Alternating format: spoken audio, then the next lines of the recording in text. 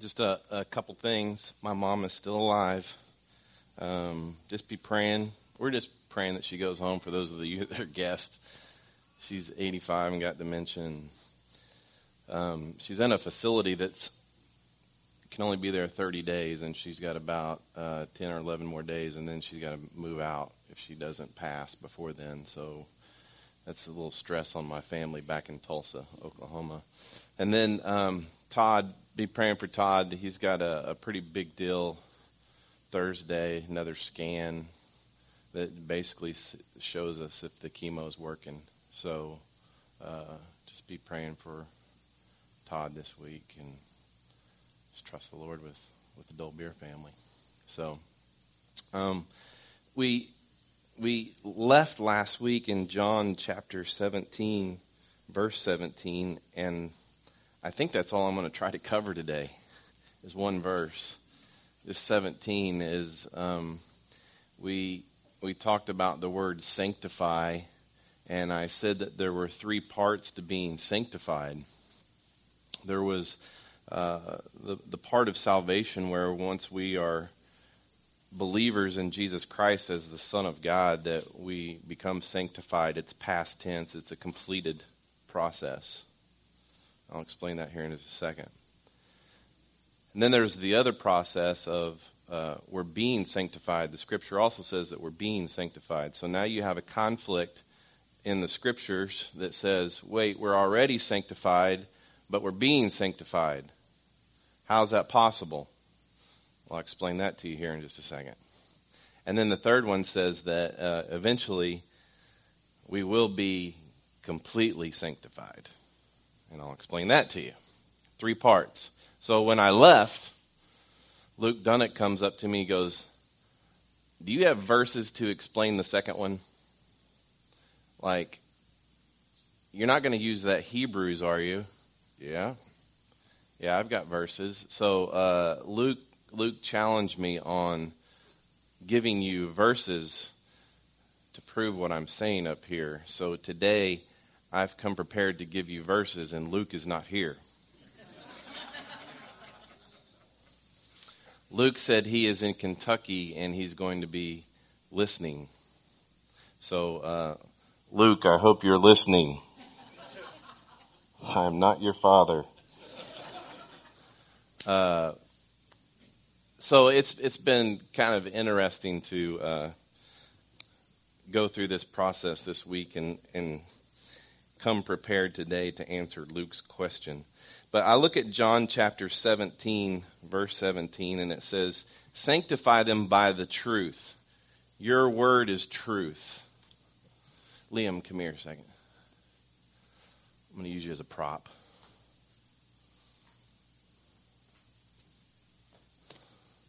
You know, I used to take my shoes off when I was in church. I was at First Baptist Church, Tulsa, Oklahoma. And I'd sit down front like all the good teenagers did. That's how you knew they were good, is they sat down front.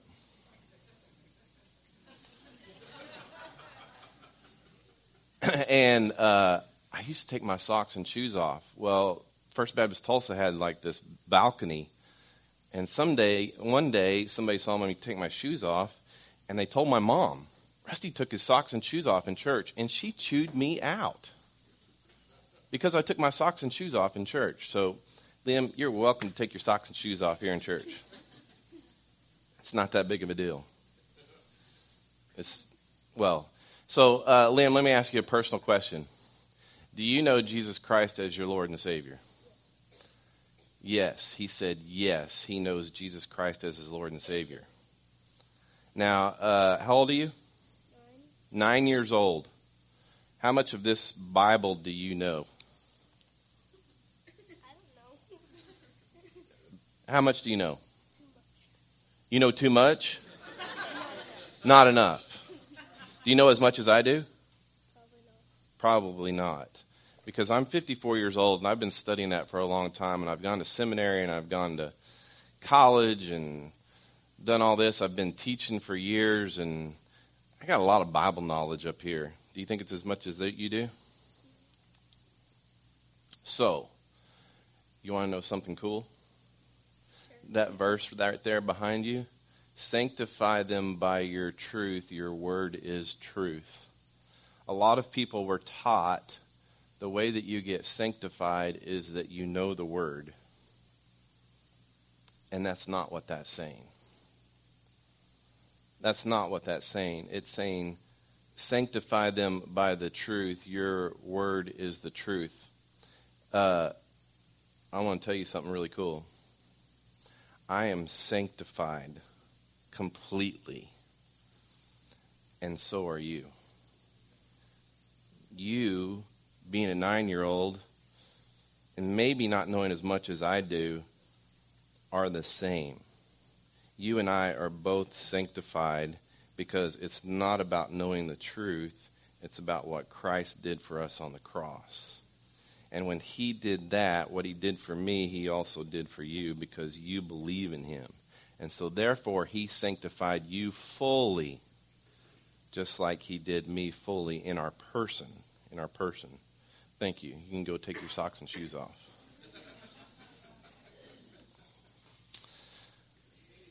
You've got to get this. This is a big deal because this will cause you to walk differently. It will cause you to treat people in your home differently. It will cause you to see things differently. And it's all just a matter of understanding what the Scripture says about it. The question here is, who sanctifies you? Sanctify them by the truth. The truth is just a tool. That's it. This is a tool. I use this on a daily basis. If I'm not having the physical or my phone or something that I can read the word, I also have it locked right here. I have the word. All right, and it's a tool. But the question I ask you is, who sanctifies us? Huh? God. God's the one that does the sanctifying. Not me. Not you. God does that. He uses the truth to sanctify us. It's just a tool. So all these things that you grew up understanding, this statement, the more truth you know, the more holy you become. You've done it your whole life. You've walked into church and you've identified the people that know the Bible well. That those prayer warriors, you know who I'm talking about, you can name them. And you think that they're more holy than anybody else in the church. That is a false statement. That is false. You've also been told, probably by your parents, maybe by a pastor, hopefully not this pastor, that the better that you behave, the more holy you become. Good luck with that. I taught that for years, and it just caused me stress. Your person, Liam, your person, who you are, your spirit and soul, cannot be improved on upon the moment that you believed in Jesus Christ as your Lord and Savior. Take a deep breath. There is nothing more you can do to improve upon who you are as a person. That's it. All you did was believe. You just said, Lord, please. That's it. He did the rest. He's the one that sanctifies. Now, I said this, and this is what you have to understand. If this past tense, sanctified, is a done deal, it's complete, I have to begin to appropriate what it means for me. And I look at Acts chapter 26, verse 17. It says, I will rescue you from your people and from the Gentiles. I am sending you to them to open their eyes so that they may turn from darkness to light and from the power of Satan to God, that they may receive forgiveness of sins and a share among those who are sanctified by faith in me. Past tense. Jesus actually said this. He said that you're sanctified in faith. Look at 1 Corinthians chapter 6, verse 11. And some of you used to be like this, but you were washed. You were sanctified, past tense. You were justified, past tense, in the name of the Lord Jesus Christ and by the Spirit of our God. Who did the sanctifying? The Spirit of our God. Not you. Not you. He did it. Hebrews 2:11. 2:11 says, for the one who sanctified, the one, who's the one? That's God. For the one who sanctifies and those who are sanctified all have one Father. God, again, sanctifies, and those who have belief in Jesus have become sanctified. Is there anything that you can do to sanctify yourself any more than you already are? Absolutely not. And then Hebrews 10:10 says this. By this will we have been sanctified through the offering of the body of Jesus Christ once for all time. How many times did Jesus die on the cross? How many times did Jesus die on the cross? One time, once. He died one time. He took care of it, past, present, future. He died for all those in the past, died for all those in the present, died for all those in the future. Everything that you're going to do, he took care of it. And guess what? He sanctified you. Now, some of you are sitting there going, well, okay, so what does sanctified actually mean? Sanctified actually means the word holy. That you have been made holy. People go, okay, well, what's holy? Holy means that you have been set apart. You are absolutely different than those who are unbelievers. You've been set apart. And it's been a process that has already been completed, and you can't do anything to improve upon it. How complete are you? How complete are you? 100%. Nothing you can do. Now, here's where Luke challenged me. I said that my behavior is still being sanctified. In 1 Thessalonians chapter 4, verse 3, it says this. For this is God's will, your sanctification. Who's he writing to here? He's writing to the church, right? He's writing to the church. He's writing to those who already believe in Jesus. And he says, for this is God's will, your sanctification. God wants you to be sanctified. But I thought I already was sanctified based upon all those other verses that I read. It says that you keep away from sexual immorality, that each of you knows how to control his own body in holiness and honor, not with lustful passions like the Gentiles who don't know God, unlike the unbelievers. Wait, he's saying to the believers that God's will for you is your sanctification, that you would behave properly. That leads me to believe there that there's work to be done. But if I'm already made complete in my holiness, in my sanctification, there's something that needs to change. What is it? It's my behavior. It's my behavior. If when I received salvation, I was made holy, blameless, and righteous, just as we sat here and sang this song with the guys. if I was sanctified, they even saying the word sanctified, if I was sanctified, what happens to my sinful patterns that I'm still continuing? Do you hear what I'm saying? As a person, my soul and spirit, this is a big deal because my soul and spirit is eternal. When I die, when my mom dies here in the next few days, hopefully, that earth suit that is just rotting away in bed right now is going to be buried. But who she is, soul and spirit, is eternal.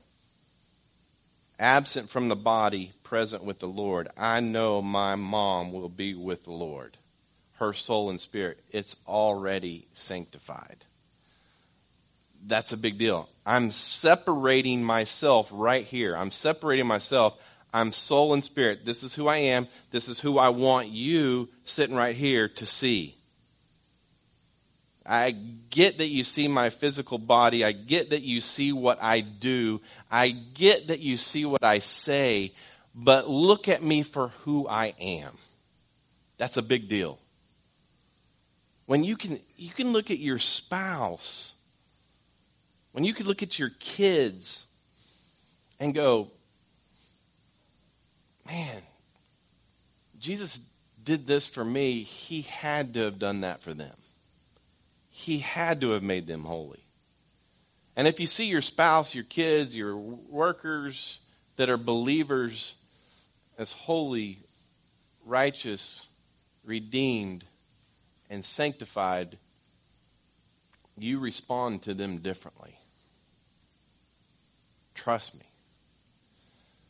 But I think the key is for you to understand that about yourself first. That's who you are. That was the deal for me, is I had to figure it out for myself first. So the question is, how do you change your behavior? If that's God's desire, if that's God's will for me to receive sanctification of my behavior, for my behavior to be set apart, how do I get there, right? That's the big question. The question that you all want to know. How many of you have been completely successful in perfecting your behavior? Anybody? Anybody in here want to raise their hand on that one? I see some maybes.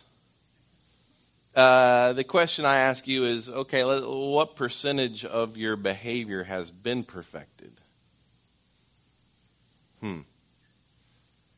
I believed in Jesus when I was 8. I went through some pretty rough years as a teenager, my percentage. But I think that as I've gotten older, my percentage of my behavior has increased. But guess what? It's not perfected. Hang out with me for a while. You'll see it's not. I still blow it. I still make bad choices. I'll still fail you. Trust me. But here's what I do know, is that because of my belief and because I've been born again, taken out my old heart, put a new heart of flesh in, I've been made new. It's made me hungry for understanding who I am in Christ. I honestly believe there's no way that you can come to an understanding that Jesus is the Son of God, that he died for your sins and that he forgave you and made you holy, righteous, redeemed, without having some kind of hunger. I'm sitting there thinking about this whole process this week as Luke's challenged me. And then last night after I came home from the redneck race, the Lord says, here's your point. I'll show you this. Most of you know that I have a pet, right? It's an albino raccoon, and it's wild.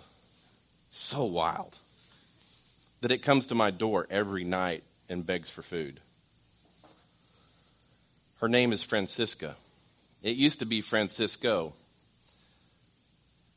But then she became Francisca because she had babies.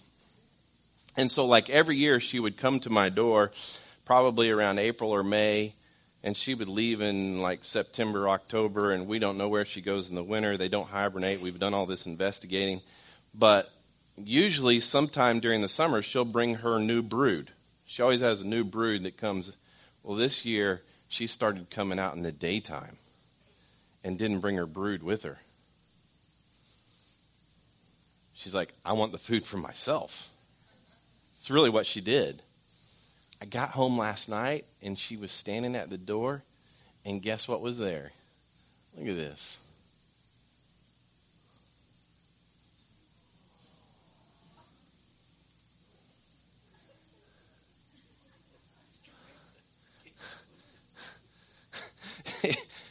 What are the pups doing there? Close your eyes, kids. Guess what? God said, you know what? They were born that way. They were born hungry. They were born that way. He's just like saying, look, if you're born again in Christ, you will be hungry for the things of God. And he's like, look, I'll show you. You're born that way. All right, you can cut. They're going to watch that all day. Is that not the coolest thing? I think God really loves me by giving me. This coon has been like coming to my back door for 6 years. 6 years, that albino raccoon, and she's had 2 white ones over the years, but it's just a cool thing, and I love it. Every night I look for Francisco to come to the door. And last night God used that to say, you know what? Those little critters were born hungry, and you know what? If you become a believer in Jesus Christ, there's no way that you can become a believer and not be hungry for the things of God. And I believe that. And so it's as we become hungry for the things of God that we begin to think and process, and it begins to impact my behavior. I can literally try to change my behavior on my own. And again, that's me doing it in my own strength and under my own power. And I've already told you that I've failed at that. And so now I'm having to trust the Lord. I'm having to trust the Lord to change my behavior. I'm freeing some of you up in this room right here. Because some of you have struggled, including myself, with certain areas. But I go to the scripture and I sit here and I read. I'll go to Hebrews 2:11. Luke, you listening? Hebrews 2:11. For the one who sanctifies and those who are sanctified all have one Father. Who sanctifies? For the one who sanctifies. God the Father sanctifies. Now you're sitting there saying, yeah, but that doesn't really say that it sanctifies the behavior. Luke, I know that you use the New American Standard Bible. And if you open up your Bible and you look, there's a little number 1 right there by are sanctified. And if you look at that note, it also says, or are being sanctified. Did you hear that? For the one who sanctifies and those who are being sanctified all have one Father. It says right there that are being sanctified. Now you get the process, right? That you could interpret that passage of Scripture right there saying, okay, you've already got people that have believed in Jesus Christ, but then you've got those that are going to believe in Jesus Christ or are currently starting to believe in Jesus Christ. Those are the ones that are being sanctified. I get that. But look at 1 Corinthians chapter 1, verse 18. It says, for the word of the cross is foolishness to those who are perishing, but to us who are being saved, it is the power of God. You get this, right? We're saved from the penalty of sin, correct? Like you came to the recognition that you're all sinners and that because of your belief in Jesus Christ, He's freed you from the penalty of sin. The penalty of sin being what? Death. So now you have eternal life. And then we're being saved, it says in the process, but to us who are being saved, what am I being saved from? In the process of being saved, I'm being saved from the power of sin. Oh, goodness, we just opened up a can of worms. I'm currently being saved from the power of sin. Paul says in Romans chapter 7 that there's this entity, this power, this sin that dwells in my flesh, and it causes me to do things that I don't naturally want to do. It's constantly, do you guys get those same nasty messages? I mean, probably not the exact same ones I get, but you get messages all the time, right? Up here in your head, this is the battle. You get tempted to do things that you know you're not supposed to be doing. That's what we call the power of sin. And I'm currently, in my presence right now, being saved from that power of sin. In other words, Jesus has given me the ability to not sin. He's given me the ability to go up here and to think with the mind of Christ that he's given me. I know this is really deep. But he's saving me from this power of sin currently. So he's already saved me from the penalty of sin, and he's in the process of saving me from the power of sin. And in the future, we will be saved from the presence of sin. In other words, when I'm out of this unredeemed body and I get to heaven, there's a glorified body that's waiting for me. And guess what? I don't have to deal with sin at all. There will be no sin in heaven. And so someday I will be saved from that presence of sin. But right now I'm being saved from the power of sin. It's a big deal. But again, I ask the question, who's doing the sanctifying? God.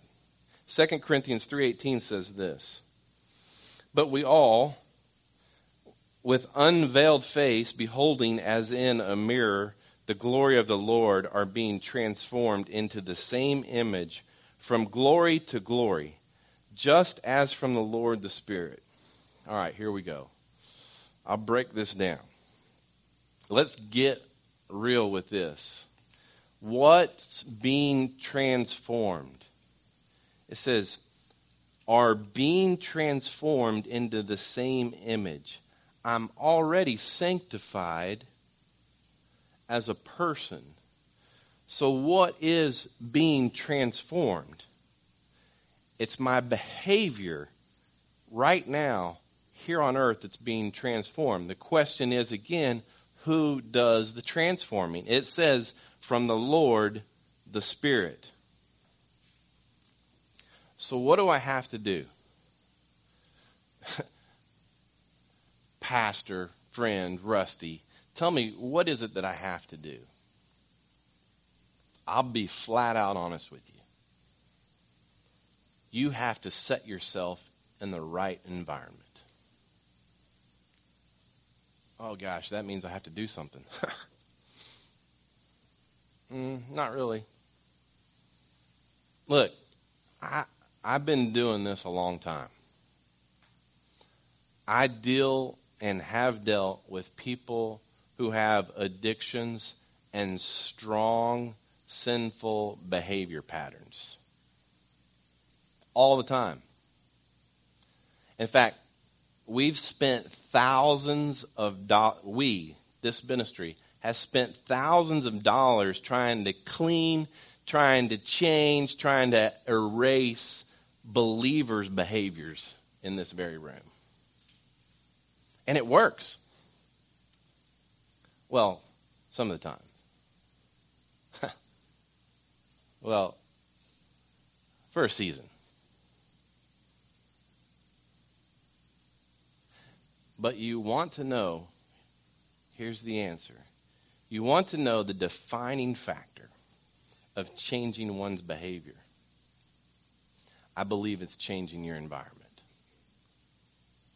As a youth minister, as a pastor, as a youth minister, you say it to your kids, it's all about who you hang out with. It's all about who you hang out with. As parents, as adults, I'm going to say the same thing to you. It's all about who you hang out with. If we're reflecting the image of Christ, The question is, who are you looking at in the mirror? What is your environment? Your past has gotten you in the same place over and over and over. And I ask you the question, are you looking at the image of God, or are you looking at the things that got you where you've once been? Are you hanging around the same people that eventually cause you to end up with the same result time after time? Now, I'm sitting here and I hear my own self saying, man, you're saying that you have to do something. Well, it's kind of obvious. It says right there, if you want to reflect the image of Christ, you've got to look at the image of Christ. You've got to look at him. You can't just walk away from him. Are you hanging around the people that are going to impact you and cause you to focus on the image of the Spirit of God?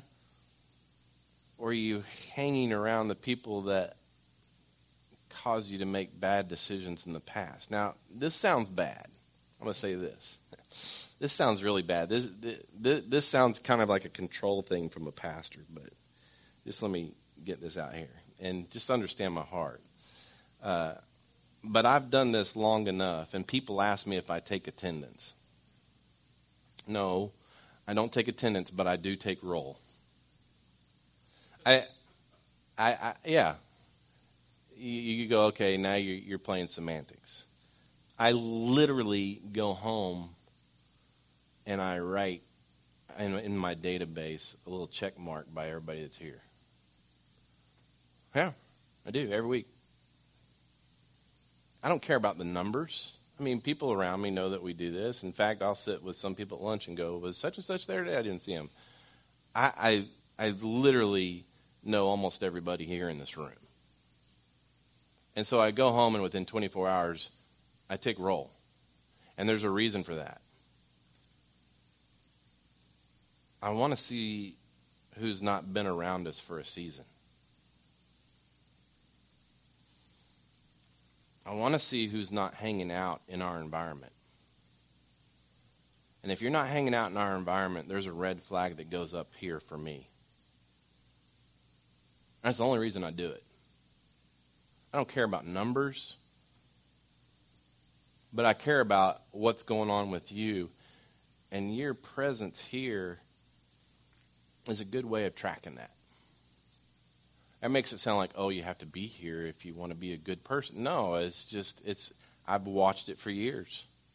When they stop showing up, there's a great possibility that something's happening in their life, and they've lost focus. Just saying. I understand you guys have patterns. Some of you come every other week. Some of you, I get all that.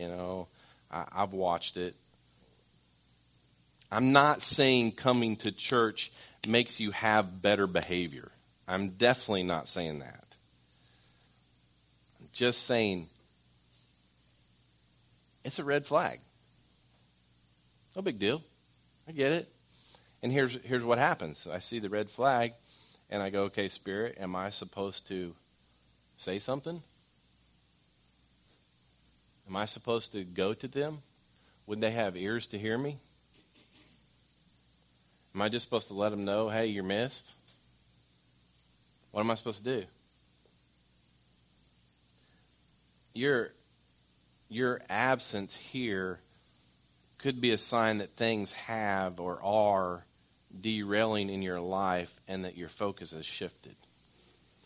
I'm not putting pressure on you to be here. What I'm saying to you is the focus has to be on Christ. I don't care if it's here, some other place, whatever it is, it has to be on Christ. You have to look for the people who are going to encourage you in your walk. You have to look to the Word of God for answers. It's the whole verse that we're focused on today. Sanctify them by the truth. Your word is the truth. If you want to be sanctified in your behavior, look at what the Word of God says. You have to focus on the things above. Looking in the mirror, they have to be the image of God. If you're looking at things that are not the image of God, you're going to be distracted, and it's going to affect your behavior. That's it. It's simple. You'll begin to reflect what you're focused on. 1 Thessalonians 4, verse 3 says this. We're getting ready to close up. For this is the will of God, your sanctification. That is, that you abstain from sexual immorality, that each of you know how to possess his own vessel in sanctification and honor. How do you know? You know God the Father. 1 Thessalonians 5:23. This is a verse I use all the time. Now may the God of peace himself sanctify you entirely, and may your spirit and soul and body be preserved complete without blame at the coming of our Lord Jesus Christ. That is an active statement there. It's something that continually happens. And again, I ask the question, who does the sanctifying? Who does the changing of behavior? It's Christ. It's God the Father. 2 Timothy 2:21. Therefore, if anyone cleanses himself from these things, he will be a vessel for honor, sanctified, useful to the master, prepared for every good work. That verse right there sounds like we're responsible for changing our behavior. Whoa. But if you run it through all 66 books, you know that can't be true. So you have to assume that Paul is assuming that Timothy is doing this by a source of another. He's written this letter to Timothy, and he's assuming that Timothy understands that it's God the Father that's changing his behavior. And then the last verse there, Hebrews 10:14. For by one offering he has perfected all time those who are sanctified. What can you do to make yourself more perfect? Nothing. If I hear any of you say, well, I'm not perfect, I guarantee you I'll be right behind you going, oh, yes, you are. You need to know who you are in Christ. You have been perfected once and for all by the blood of Jesus Christ. And the last thing, the third one, says, my behavior will be sanctified in heaven. I got one verse. 1 John 3 says this. Dear friends, we are God's children now, and what we will be has not yet been revealed. We know that when he appears, we will be like him because we will see him as he is. And everyone who has this hope in him purifies himself just as he is pure. I will be as righteous as Jesus is righteous because of what he did when I'm in heaven. In heaven, when we're void of this body and this earth suit, which houses the power of sin, we no longer have to deal with sin. Sanctified. You're saved from the penalty of sin. You're being saved from the power of sin. And in the future, you will be saved from sin, period. Father, I pray that we can truly grasp what you're saying here.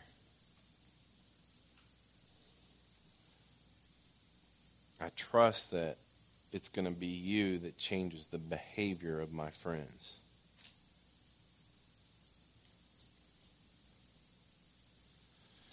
I pray that the pressure is taken off of them to change their own behavior. And that you would do that. For those that have struggled all their lives. For those who are struggling temporarily. That they trust you. They focus on you. They keep their eyes on you. That's my prayer. And I pray these things in Jesus' name. Amen.